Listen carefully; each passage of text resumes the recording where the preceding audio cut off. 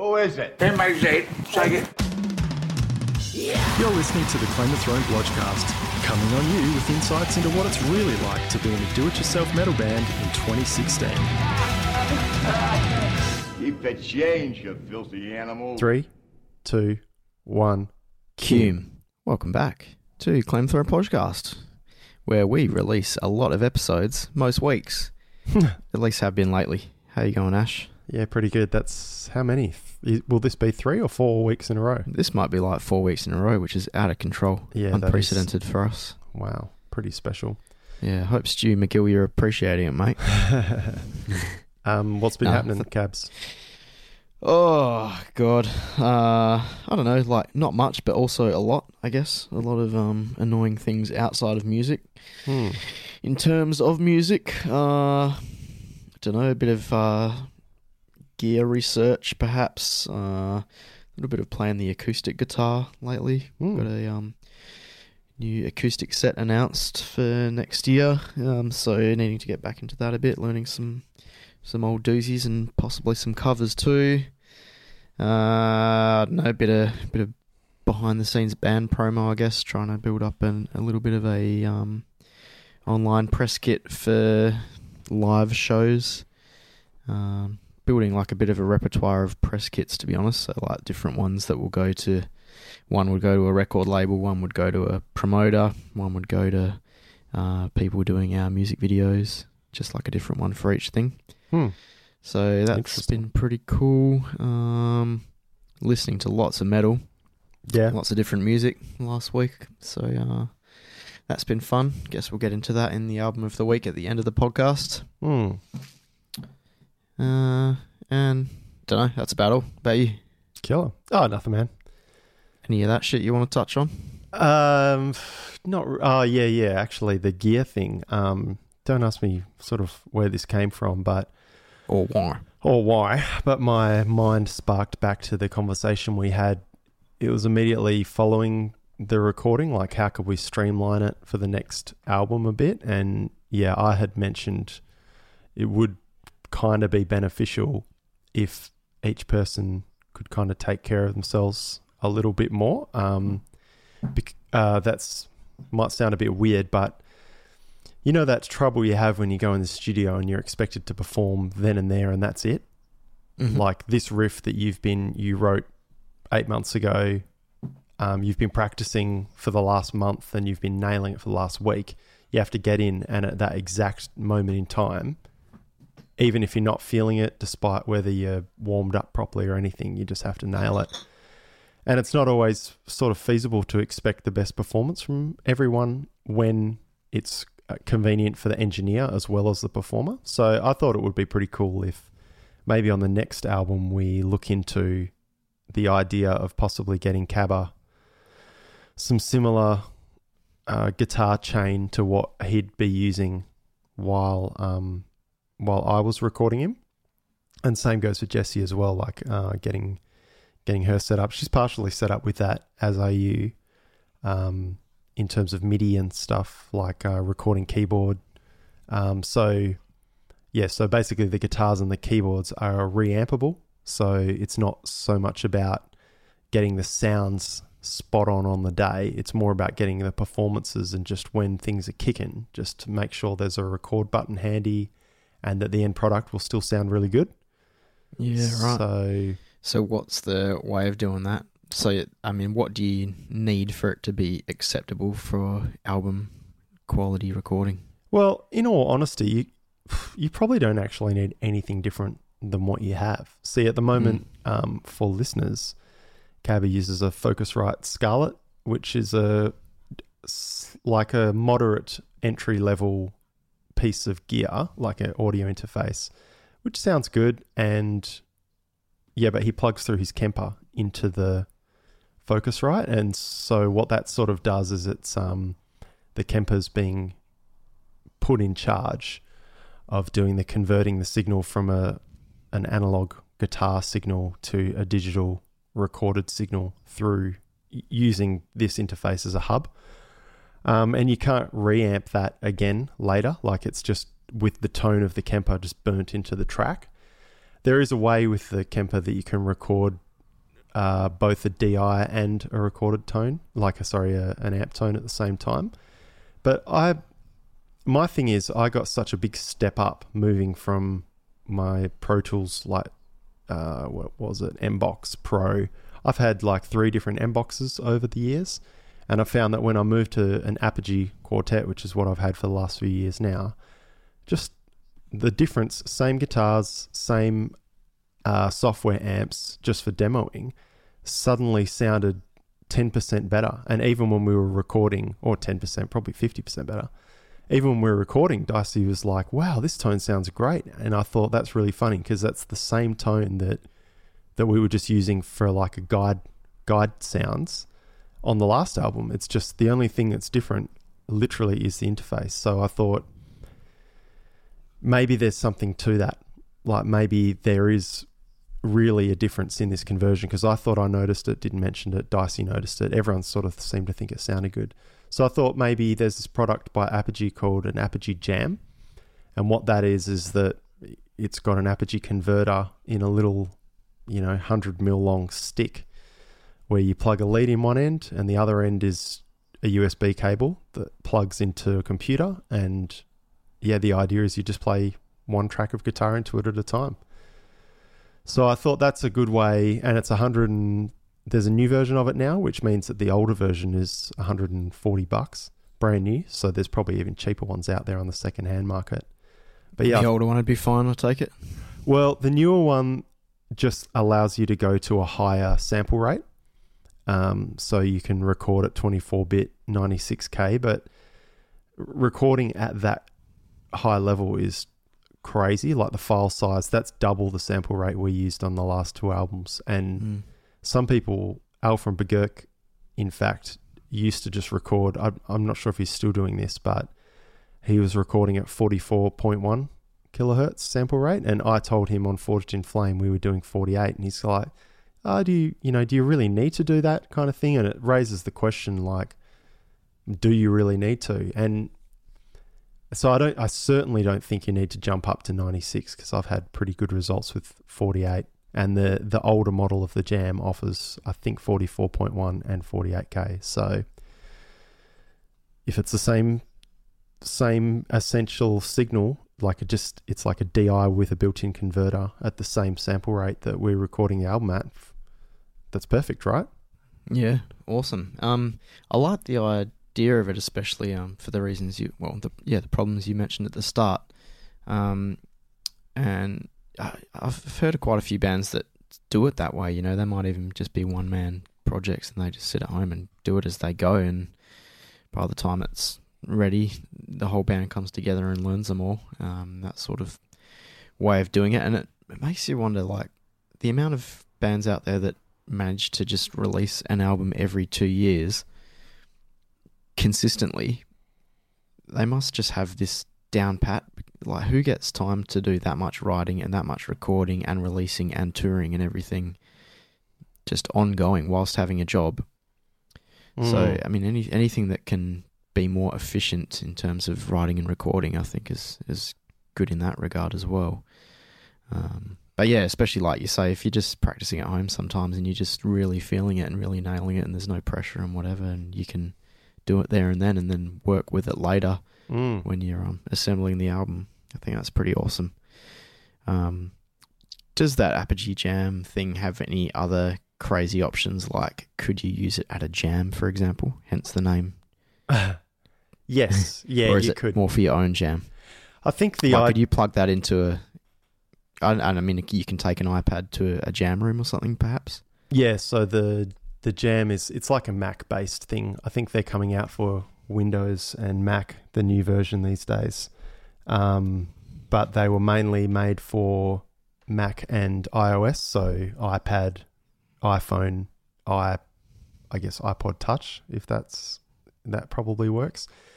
But it's not very practical to record. It's more like for getting ideas down, like a little digital notebook kind of thing, because you're not practically going to be able to piece together a whole entire song using this little device, because your phone itself or your iPad itself isn't capable of accepting a large amount of tracks and plugins and all that stuff. That's why you need a computer, a laptop with external hard drives and all that sort of stuff. But Of course, yeah.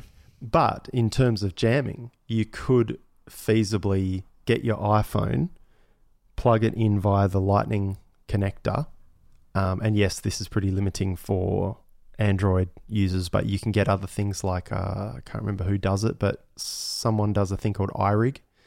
And Owen, our friend Owen Thomas, I don't know if he's got the actual iRig, but was definitely looking into it.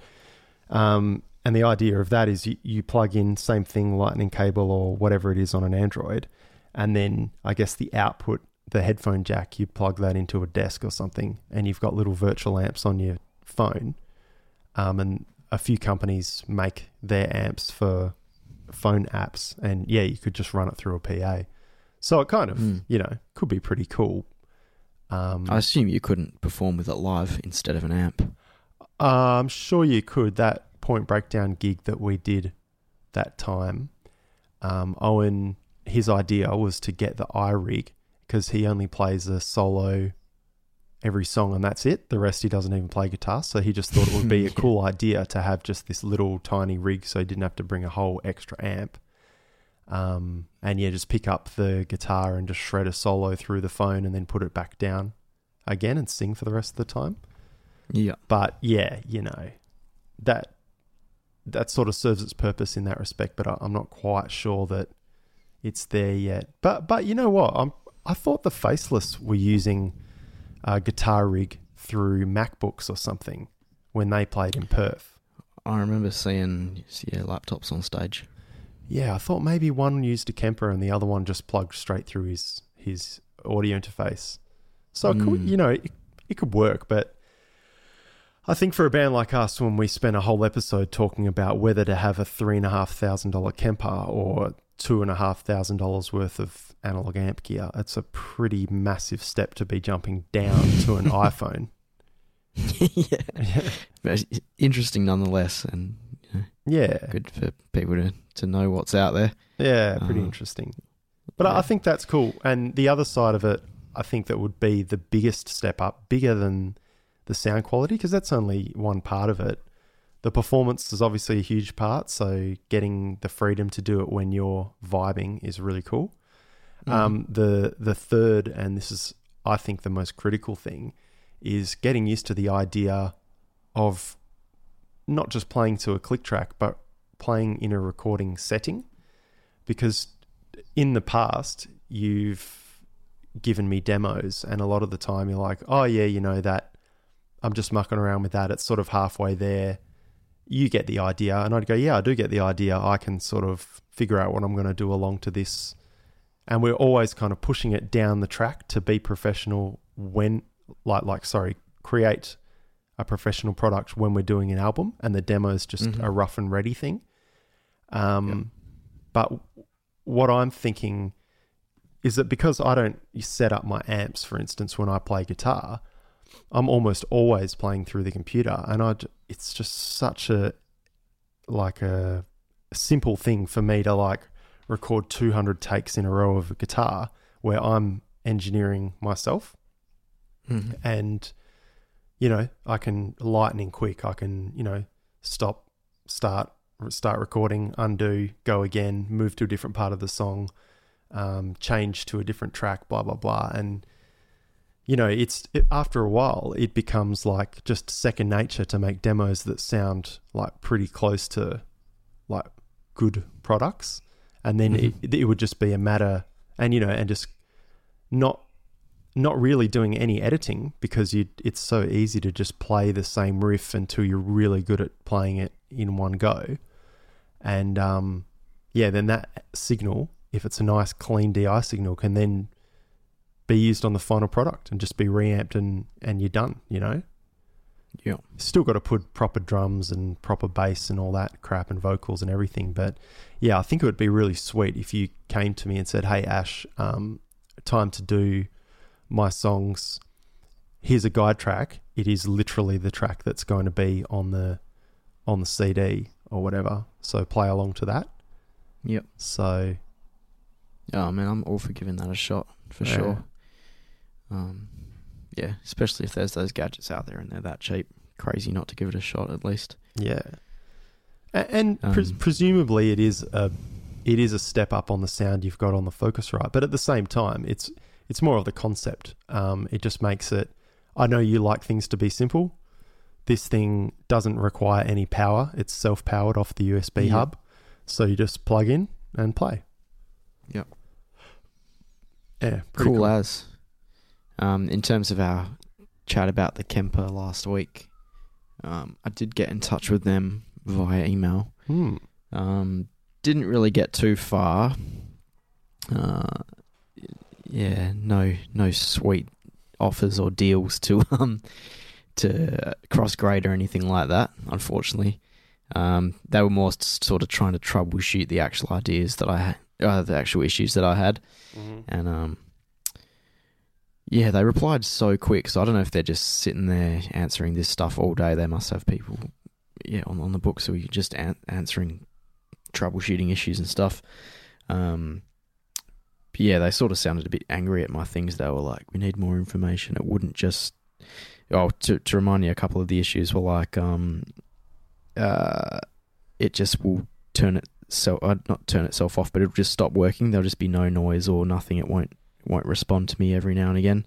And sporadically, the rigs that I have set up in my perform mode will just reset. So they were sort of saying, that wouldn't happen, even though it does happen.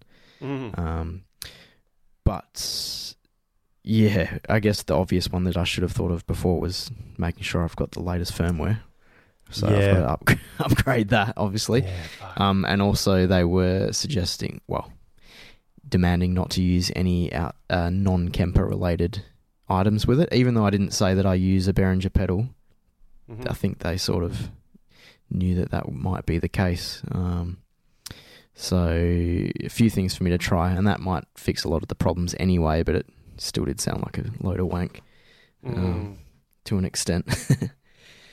But I'll keep you posted on that one anyway, see how I go with a bit of my own troubleshooting and their advice. Yeah, it's a fucking tough one because it is a great little unit, but unfortunately you were in on the ground floor, and that promise that they had, that's what kind of does shit me, is the promise that they had at the start that they would release something that could be retrofitted as a power amp to it, never ended up happening. And their response to me about having to plug in my extra power amp that really annoys me, because I play a lot of shows all the time and love my Kemper, but I hate using a power amp. Yeah, was pretty much saying don't use external devices, and if you would like one with the built-in power amp, we suggest that you buy the latest Kemper, and linked me to the new version that has the built-in power amp. Yeah, that sucks because I remember reading that thing not when you first got it, obviously, but I think the first time I read that they were offering a Crossgrade, it was for a limited time, and we'd already read it too late. And it's like, unless you're just obsessed with checking up, you never knew that it wasn't ever going to be available. So why would you constantly be checking the internet to see, only for them to tell you that you've got a limited time to spend an extra this much money or whatever it was to get it? Yeah. And now the new Kemper prices are $1,000 more than your original price. It's like, fucking hell. Yeah, and now they have the the dedicated foot switch, which again costs so much money. It's like $800 just for a foot switch, and was never out. Exactly, yeah. So I mean, it'd be worth it if you could just get pay a few hundred extra when you get the unit as an extra. But yeah, to fork out that money for an additional item after the fact is a bit crazy. I mean, their community boards and forum and stuff is pretty active, so I think a lot of people do go on there a lot of the time. But I mean, yeah, you're sort of relying on fans of the equipment to share the information around. But anyway, interesting nonetheless. See what happens with that.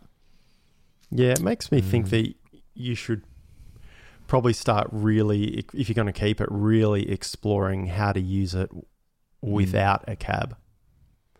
And that could include asking a sound guy or just sort of learning enough about stage monitoring just to say, hey, is it cool if I plug this direct into the one in front of me?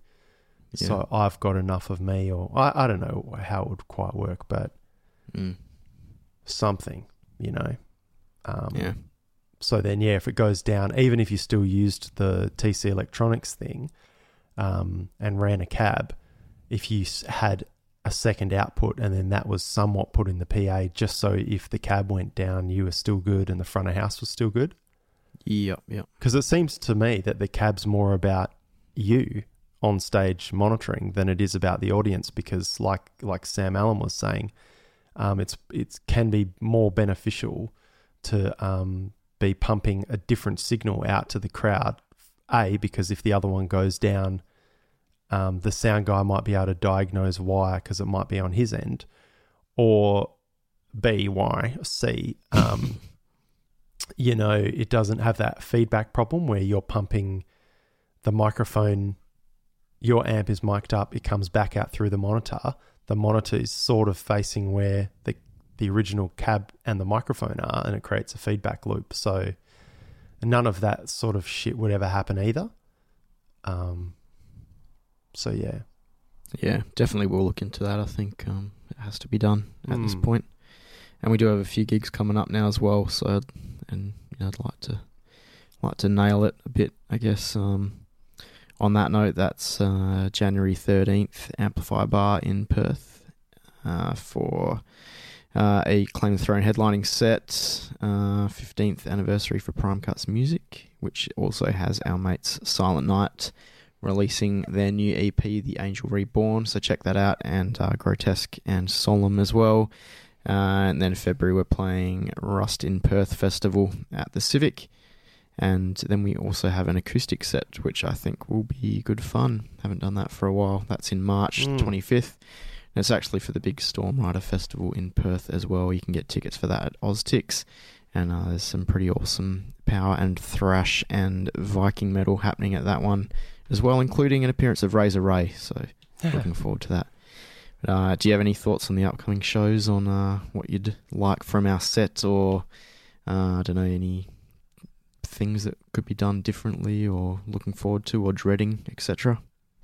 Dreading having to jam again. I forgot that we had that bloody gig on the 13th. I didn't think the next one was for ages, so no wonder everyone's been talking about jamming recently, because we've got a bloody gig soon. Here's me. I've still been practicing drums here and there, but not as much as I would have if I realised there was a bloody gig. But we've got a solid month and a bit, so yeah, guess I'm gonna have to pull the finger out. Shit. I think it'll be a good chance to get hopefully a few. I'm hoping to try a few smaller jams of just having a few of the band members together per time without you, while you get your chops up or cook gnocchi or whatever you do in your spare time. And yeah, really focus on getting the guitar solid and working in with the keyboards properly, and just being super musical and ready to go by the time we hit the full band jam. And I mean, yeah, wow. even when we're not playing gigs, I guess I'd still like to do the jam at least every now and again, just to remain a band and that sort of thing. Yeah, for sure. No, I agree. Yeah, it's just that funny time of year with everyone's starting to go away on holidays, like not necessarily in the band, silly season. Yeah, just at work. Everything feels like that. There's parties and there's shit going on all over the place. Yeah, all sorts of shit. Crazy. Yeah, I was pretty drunk all weekend and didn't even do anything really of note. But me too. So, funny stuff. Yeah. What about acoustic set? Any ideas for that? Are you going to be on stage for that one? Yes. And cool. Drum kit? No. Or probably other? guitar. How many guitarists are we going to have? 5? I don't know. Are we? Don't know. I think our keyboard player wants to play guitar. Oh, that's probably just for one song, I think. Cool. Yeah, I would just play guitar. I think for me, an acoustic set's like, it's hard to get together a kit that's appropriate. So I'm always like playing on a full-blown kit or something, borrowing someone else's or whatever it may be, and it's always way too loud for the show. And so I think I've tried with brushes and stuff before, but because I'm not that kind of a drummer, please give me 2 seconds. 3, 2, come. Yeah. Yeah, cool. I guess, the only other way is like, not having a kit and doing percussion or whatever, but that tends to sound a bit lame. So I like the idea of... It's more because it's never prepared. So like if I was a kick-ass percussionist or I had some wicked idea, and that's what a jam would be useful for, is like jamming this shit. We never do it. We just sort of get it together and know that we're all going to be able to do something. So this time, like, I'd probably just like the set list in advance, like, and that's my bad. Like usually I don't give a fuck. I just rock up and do something. But yeah, this time I'll probably do that. I'll just figure out what I think those songs would be good with as an extra person, and whatever I do, I'll make it. Because that's the other thing, is when I've played guitar at the acoustic shows in the past, I've just played the chords that everyone else is playing anyway.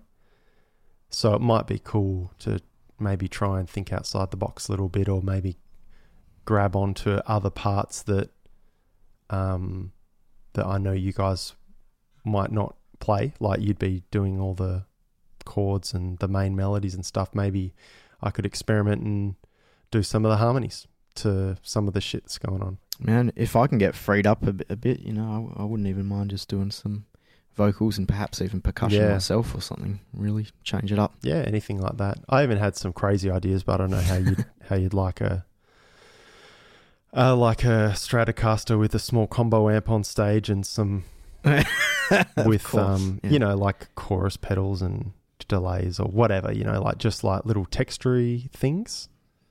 That was just some shit I was thinking about, but yeah, cool. I was going to wait till not a podcast to talk to you about that.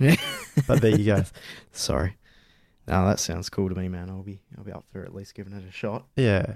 But if not, just the old classic acoustic. Because the other problem is the miking up situation. Like, can't have fucking 200 mics on stage, and I don't have an electric acoustic. So, yeah. Anyway, whatever. Yeah, anyway, speaking of guitaring, Paul Gilbert, not bad. So you've been listening to the albums, or...? Pretty much just that album/EP one, whatever it is. I Can Destroy, whatever it's called. Yeah. I stumbled across that. Like I watched a couple of the sort of more guitar-based videos and stuff on YouTube just to get my head around them a bit. And then I think I just left it and it just popped up with one of those songs, as YouTube does. And I was like, this is pretty rocking. And looked and realised where I had landed on YouTube. And just like really digging the songwriting and stuff. Super interesting, and it's not constant shred, but just cool riffs, solid writing, interesting timing and some different stuff, and really catchy lyrics and vocals.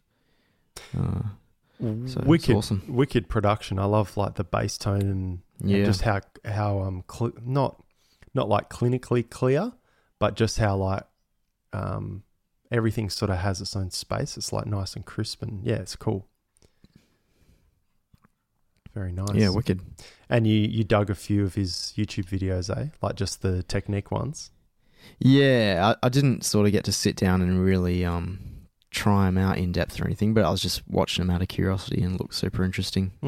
So I'll definitely be spending a bit more time going into that next week or whatever. But are there any that you'd recommend more than others? Not really. I've sort of watched all of his shit a billion times. I think the ones that you watched were what he uploads as part of his like exclusive content, and some chump has just pirated them and chucked them online. So right. Probably shouldn't feel too great about seeing him, but at the same time they're out there. And so what does he have, like a subscription thing or something? Yeah, I might have mentioned it a few weeks ago, but yeah, he has a thing where you sign up for, it's something phenomenally cheap for what it is. It's like $100 for a year. And in perspective, it would be $100 for like 4 lessons in real life of just your regular guitar teacher down the street. Yeah. And what you get is access to all the stuff he's put online, and it's a list. Like, he'll have the basics, and then he'll go into like pentatonics, and then he'll go into the right hand, like the picking hand, and then move on to advanced stuff, moving up arpeggios and string skipping, and then all the stuff that he's known for doing. But he gives you the option to start from scratch with him. And then if you are a subscribing member, I think there's probably different tiers, but if you're the top tier, which is only paying $100 or $200 tops a year, you get to upload a video of yourself playing, and then he'll film a video responding to your video and upload it. Yeah, awesome. Which is pretty incredible. And I'm not sure, but I think it might be like a big exchange. So everyone who does lessons might be able to see his video back to you, which I think, I'm not really sure. But yeah, I really like his idea, how he just breaks down everything into basic patterns and basic ideas, and he doesn't get too bogged down in the theory of it, because that can be a real buzzkill, you know? Yeah. So, yeah, and all guitar is pretty, it's pretty isolated to like a full, like the first 12 frets are just mirrored again on the second half of the guitar. So if you just learn like chunks of the guitar at a time, you will find familiar things going throughout, and before you know it, you're not really playing anything too crazy, but if you can play a C in 3 different spots on the guitar, it gives the same chord 3 different sounds or feels or whatever. It's pretty sweet. Yep. Cool. Love it. Yeah. You successfully made the major scale sound dark? Nah, not really. I think I kind of half failed at that. Still sounds a bit like happy. No, I don't think so. Yeah. What you do with it is cool. I've just been pretty much working on the same stuff I have been the last few weeks. Just getting a bit more solid at it and starting to get more comfortable with my new picking technique, and picking up the speed a bit again. So that's it's paying off, I think. So does that feel really different? Like just like physically holding a pick in a different way? Yeah, it does. And it's really hard to keep at it because it's just so easy and tempting to just go back to my normal way, because I know I can play something, but I can't play it properly when I'm trying out my new technique. But I think, yeah, just sticking to it for a bit, and it doesn't feel weird anymore. And I'm sort of getting more results with less effort, if you know what I mean. Even, trem picking wise, like all of a sudden I just sound like I'm cleaner and faster, but putting in less effort. Wow. And it's like I don't even realise that it sounds a bit tighter than it normally would. So, yeah, I think that's pretty cool. But proof will be in the pudding. See how we go. Are you... I can't remember if we covered this, but are you doing things like... I know when you play thrash riffs, or like the thrashier at the gate style riffing, you always start downbeats on upstrokes. Are you mucking around with the opposite? Yeah, I'm trying not to do that now. Is that fucking I'm with just you? trying to be a little bit, but I'm just trying to be more aware of what I'm doing rather than just letting my fingers decide for me. So I'm trying them in different ways and whatever, and it'll depend on the riff on how I do it. But yeah, I'm pretty conscious of how I'm doing it. Guess the most recent riff I learnt this week was Judas Priest Painkiller, which I stumbled across recently for some retarded reason. But that entire album is pretty spectacular, especially guitar-wise too. There's a riff in that which normally I'd be like, I don't know, I would probably default to starting with an upstroke. Either do it as an upstroke and just sort of every time I get to the A string, I would sort of upstroke it, or you would do the whole thing down picking, I guess. Yeah. And really stabbing those standout riffs. But then the way I've been sort of trying to train myself for the last few weeks is alternate. So, and starting on the down and just sort of letting it flow that way. And yeah, so it's just nice being able to try out different stuff and seeing how it goes. Then I tried to learn the solo and that failed, but nonetheless, even learning guitar solos that I can't play, you still get a few little awesome licks out of trying to learn it, and if you really slow them down, it's pretty effective, and you still just totally slow the click down and just take your fingers on a journey that they haven't been to before. And it is funny when you break down something that is like sounds incredibly difficult, and then when you play it, when you hear it super slow, you go, oh fuck, it's just like little groups of like 3 or 4 notes just played in succession. That's it. I mean, you watch some of the little training videos on YouTube, even of something like sweep picking, and they sort of do it really slow at the beginning. Or I mean, they normally give you a bit of a demo of what they're leading to, but they'll just sounds like not the same at all when it's gone slow, and it's just like focusing on your technique and sweeping the pick more than anything else. And then by the end of the video, they're just going so fast, and it just sounds like something completely different. And so just time and practice, and building your speed up gradually, I reckon, and then it all probably just flows a bit easier. Yeah, it's really funny. Sweep picking is something that I've attempted to do that since, God, like first listening to Soilwork friggin' 15 years ago or something. And I've never been able to do it because it's like when I slow it down, I don't really have the patience to change my whole picking style, because that slow picking, it's like you're not supposed to actually individually pluck a note. They're supposed to run over the top.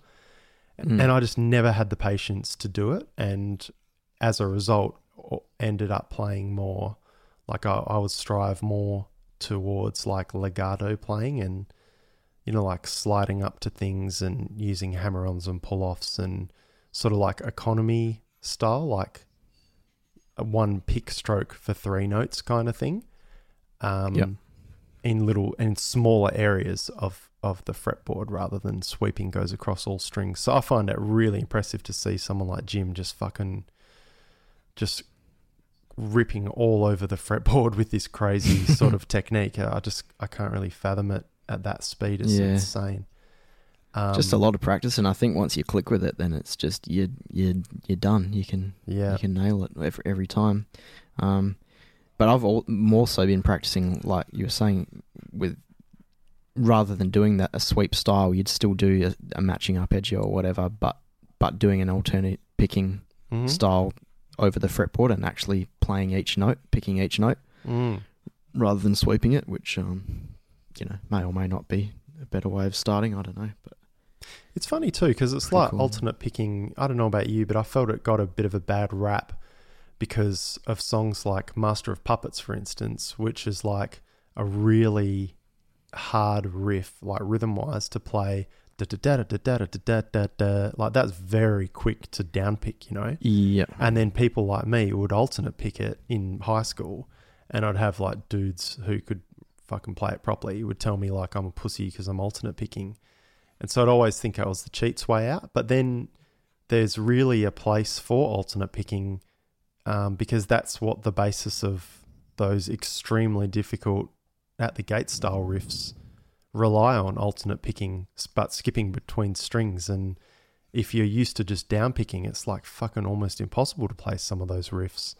So there's only so far you can get with your skills if you stick to that, I think. Yeah. But yeah, funny you should mention that. I was thinking the same thing. Even when I was learning that Painkiller song the other day, I was like, this is probably all downpicked. Mm-hmm. And the true elitist would be telling you to downpick the whole thing. But, I don't know, depends on your style a lot of the time and what you're working on or whatever. But you should look up... as long as you can do all those things. Look up Judas Priest live and see... Watch it, yeah. Yeah. I know Master of Puppets, they do downpick all of that, yeah, right? Those crazy bastards, yep. Yeah. Hetfield's renowned for his right-hand downpicking, eh? Yeah. Oh, what I do really like about you learning a song like Painkiller is like picking stuff that, it wouldn't be deemed as tech as a lot of the stuff that we're playing in Claim of Thrones songs sometimes. And just, like realizing that there's a lot of merit in getting things really tight and awesome. And it's that same thing you were saying before about playing slow and working on things slow and improving your fast playing as a result. And same with drums, same with anything. Like, you're never going to blast beat at any speed if you don't learn how the mechanics of it work first. I mean, you might get there, but you still got a bit of a ceiling as to how far you can really go. Like, you just become a bit of a one-trick pony or something like that. Or you skip beats and stuff. Like, I hear guys all the time that miss a beat or add one too many when they're doing blasts, and then you hear like George from Nile, and it's like you can count 1, 2, 3, 4, 1, 2, 3, 4, like really quickly, and you can hear he's hitting every fucking note. Same with double kicks and fast, even fast like black metal trem. You can hear when people are bunging shit. It still sounds cool, but it's it's those little subtle things that really step up the cleanliness of your playing. And I think going full circle back to treating your demoing as like almost a pro recording, but on the other side of it as like professional practice, like forcing you to play with a click and scrutinizing how many notes you are hitting when you're trying to play a riff and being really on top of it. So you've got your practice like you're doing, and then you've got your songwriting like you do with demoing, and then you've got this point that after both of those are at a certain point, the next level would be to get a really sweet version of that shit down and probably make you a better player and make your song better recorded. Totally. Agree, man. Yeah. All this talk of metal is starting to get me a bit excited. What have you been listening to? A few things, and pretty much thanks to Spotify again. Of course. Strangely enough, I keep just stumbling across either things that I haven't heard in years, and then they come on and I'm like hell pumped for it, and I get back into old albums, or brand new things that I just, like, sometimes I don't know how I haven't even known about a certain band. Or sometimes, which I actually took a screen cap of and forgot to send to you, my number one suggested song was by Nakokwin. No way. Yeah. So some listeners may remember when our friend Ned came on and gave his top 50 albums for the year or whatever it was. That's hilarious. And there was all these absurd bands, and we pissed ourselves at the band Nakokwin. But that was right up the top. But a couple highlights this week have been, I think because I was listening to Painkiller, it was bringing up some other sort of traditional metal and stuff, and there's lots of Iron Maiden, which I'm not a huge Iron Maiden man myself, but it did lead me to the Bruce Dickinson album, The Chemical Wedding, which I have been a fan of in the past and haven't heard in years. And it reminded me how that is one of the best albums in history. So I've been cranking the shit out of that. Sort of power metal done really heavy, with still a traditional feel to it, and Bruce Dickinson's voice, obviously. Awesome lyrics, catchy ass choruses. There's a movie to go with it. So it's like a bit of a concept going on. So that's been totally ripping, and I really don't have any, I don't know, sort of knowledge or whatever about Bruce Dickinson and Iron Maiden. So if there's anyone out there, Stu McGill or Ray McGill, can you let us know what is the deal with how good The Chemical Wedding is, and is there any other Maiden stuff like that is dark and heavy and sick? Even, I mean, the other Bruce Dickinson albums are okay, but they don't quite have the awesomeness of that one. And also, I don't know what the reception to that album was when it came out or anything much, but I reckon it rules. And then I stumbled across this band the other day, which I can't believe is not a go-to on the Cabba playlist, but they're called Whispered. You heard of them at all? No. Argy? Finnish. Think Winter Sun, sort of like Melodic Death, but a bit more thrashy, maybe like a Winter Sun crossed with Darkane. But their whole thing is they've got a Japanese theme to it. And I actually thought they were Japanese at first, but they sound like Finnish melodic death. But they've just got this ridiculous Japanese feel to it all as well. So there's just lots of traditional Japanese instruments and some wild vocals and stuff. And they don't appear to even be signed to a major label, which I'm highly shocked about. So are they on Spotify? Yeah, yep. And their latest album is called Metsutan, Songs of the Void. And that blew my dick off straight away, to be honest. And then I've just been going through their back catalogue, and they've been around for quite a few years. And I get the feeling like the earlier stuff, maybe they were influenced a bit by Children of Bodom or something, but as they've gone on, they've become a bit more Winter Sunny or something like that. But a bit more thrashy, I guess, less sort of drawn out and epic like Winter Sun, but a lot more thrashy. And this Japanese elements they've got is highly unique. So it would they're musicians and a half, man. You want to see some good guitar solos, check that band out, and they're just solid as, really tight in the recordings. So that's my albums of the week. Sounds like I'm going to have to get bloody listening to Whispered, sorry. Jeez. Like you've just finished whispering. You whispered. Post tense. Past tense. Kind of a dumb name and really a weird logo, and it really looks Japanese. I was convinced they were from Japan. And they wear, I think, Japanese styled corpse paint. Yeah, it's very, very unusual. But that'll be good. I'll check that out for sure.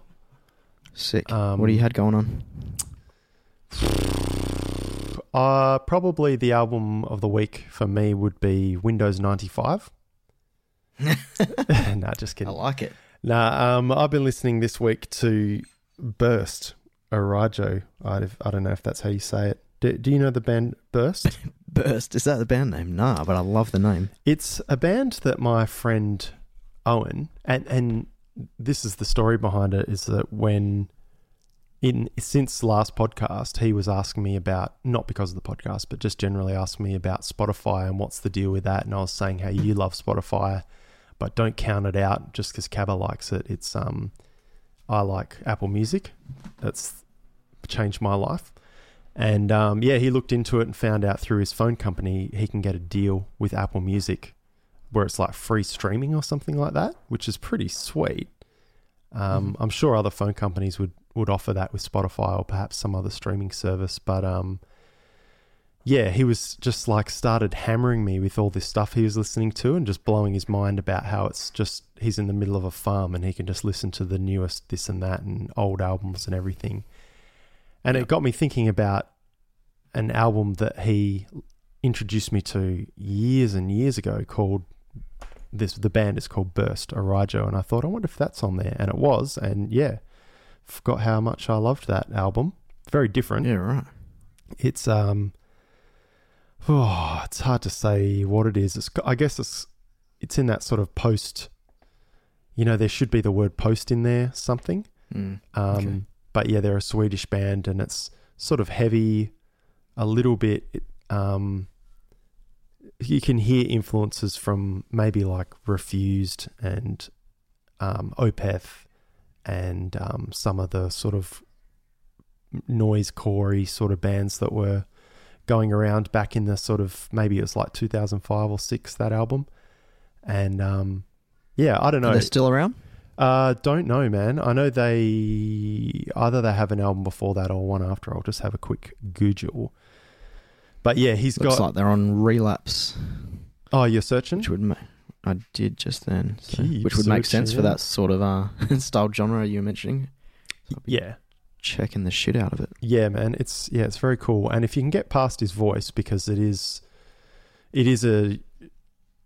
like a yell. It's not a scream. It's definitely one of those yelly sort of things. And I can see a lot of people not liking that, and it was hard for me to swallow at first. Oh yeah, Lazarus Bird. That's right. I remember hearing that.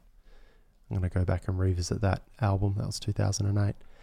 But yeah, man, I actually always loved the sound of the album because it's also not like massively heavy distortion or anything. It's like very clean. Sounds like they play, maybe Strats or Tellys or something just a bit brighter with minimal distortion, but still clearly distortion. And the drum sound is really crisp and sounds like a real drum kit. Yeah, it's pretty nice, man. I think check it out for shower. Awesome. You reckon we'll get sued if we play one of their songs at the end of our podcast episode? Nah. Oh, well, I don't think so. Let's do it. Cool, man. Pick one and chuck one on. Yeah, sweet as. And I'll be cranking that tonight for a listen to. Yeah, wicked. That being said, I'm going to go eat some dinner. I'm going to go make some dinner. What do you got? Oh, yeah. Lasagna. Don't know, whatever my woman in the kitchen is doing. So don't think it'd be anything too crazy, but we did have a family lasagna cooking day on the weekend. Yeah. As well, which was interesting. If anyone wants to make their own lasagna sheets, it's practically like an egg per cup of plain flour. So if you pour out about 4 cups of flour onto the table, build it into a bit of a well shape, crack about 4 eggs in the middle, or maybe one at a time, get a fork, just sort of whisk it in with the flour gradually, crack another one, whisk it in a bit, crack another one, and just whisk it around, and before you know it, you'll end up with a ball of shit. Knead the crap out of it, probably add a bit of oil and some salt for taste, and then you need probably a pasta sheet maker to flatten it out big time, and then layer it, put in whatever the fuck you want, ideally 3 types of meat mince, like pork, chicken and veal or something. Yeah, exactly. Oh, literally, that's what you put in? Pork, chicken, beef, pretty much. But yeah, adult. What cow. else? Shit tons of cheese. Can I give you a tip for you viewers who actually care when we talk about this shit? It's don't use eggs straight from the fridge. Oh yeah, actually, that is a really good tip.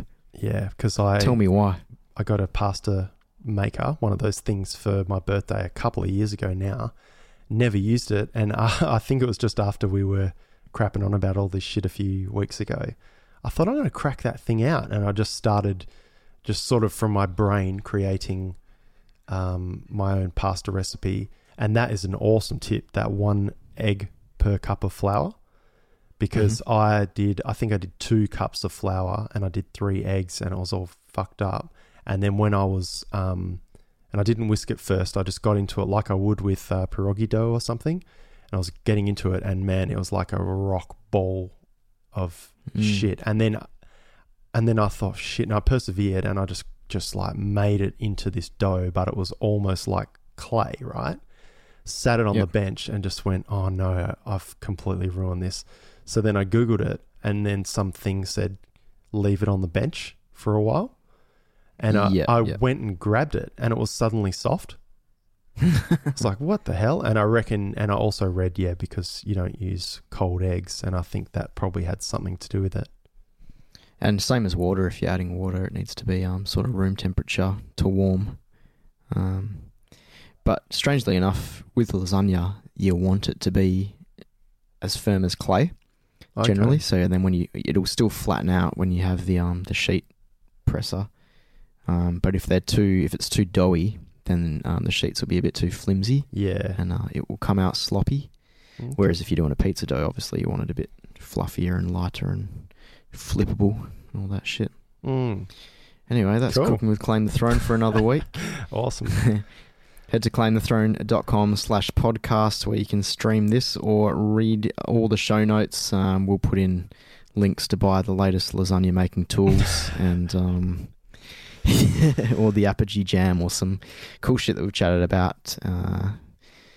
And whatever else we've said, some cool tunes. We'll have links to all those bands we were discussing in the podcast. And if there's anything you've been checking out or anything you want to let us know about, you can find us on Facebook, Twitter, Instagram, all the usual shit. Just go to claimthethrone.com and you'll find everything you need. There's a contact page where you can send us funny messages, which we guarantee we'll read out on air on the next podcast.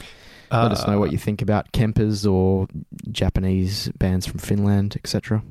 One last tip that I forgot to chuck in the show, and I'll make it brief because you have to bugger off. go to eBay and find Heavy Devi Records, because Devin Townsend is selling off a bunch of his shit to finance, and this is an interesting topic in itself, to finance a 5.1 surround mixing setup for his new project. And he's got up there at the moment, which would interest you, is a Roland FC300 foot pedal, which is kind of like your Behringer, but it's currently going for $200 with 8 bids. And it's his personal thing. Bunch of picks, bunch of signed CDs, a few bits of recording gear. He's got this TC Electronic interface for, at the moment, $100 with 2 bids, and that he allegedly used it on 2 of the recent Devin Townsend project albums. What is crazy though, with 43 bids currently going for $4,500, is a 1992 custom Ibanez RG 6-string, volume knob, no tone. It's got a reverse headstock, and it was actually commissioned by Steve Vai to Ibanez to make for Devin Townsend when he was touring with Steve Vai back then.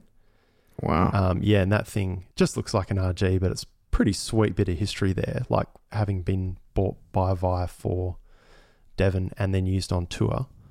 $4,500 though. And then there's another custom 7-string PV one on there that's going for even more. So yeah, pretty crazy. If anyone's just interested in having a look, those things have still got like 5 days on them. So just have a look, just out of interest, see what those kind of heirlooms are worth to fans out there, and just goes to show what he's willing to let go from his personal collection in order to make some new music down the track. Yeah, that's super interesting. I've just brought up his page now, so I'll be going through that as well. Awesome. Cool. Good tip. Tip of the week. Sweet. All right, Cabba, I'll let you go eat your probably lentil-based curry. I think it might be an omelette. Oh, also pretty good. Whatever. It's all good. Sweet, mate. Top of the muffin to you. Yeah, and also with you. I'll see you next week. Cool. Cheers. Thanks. Bye.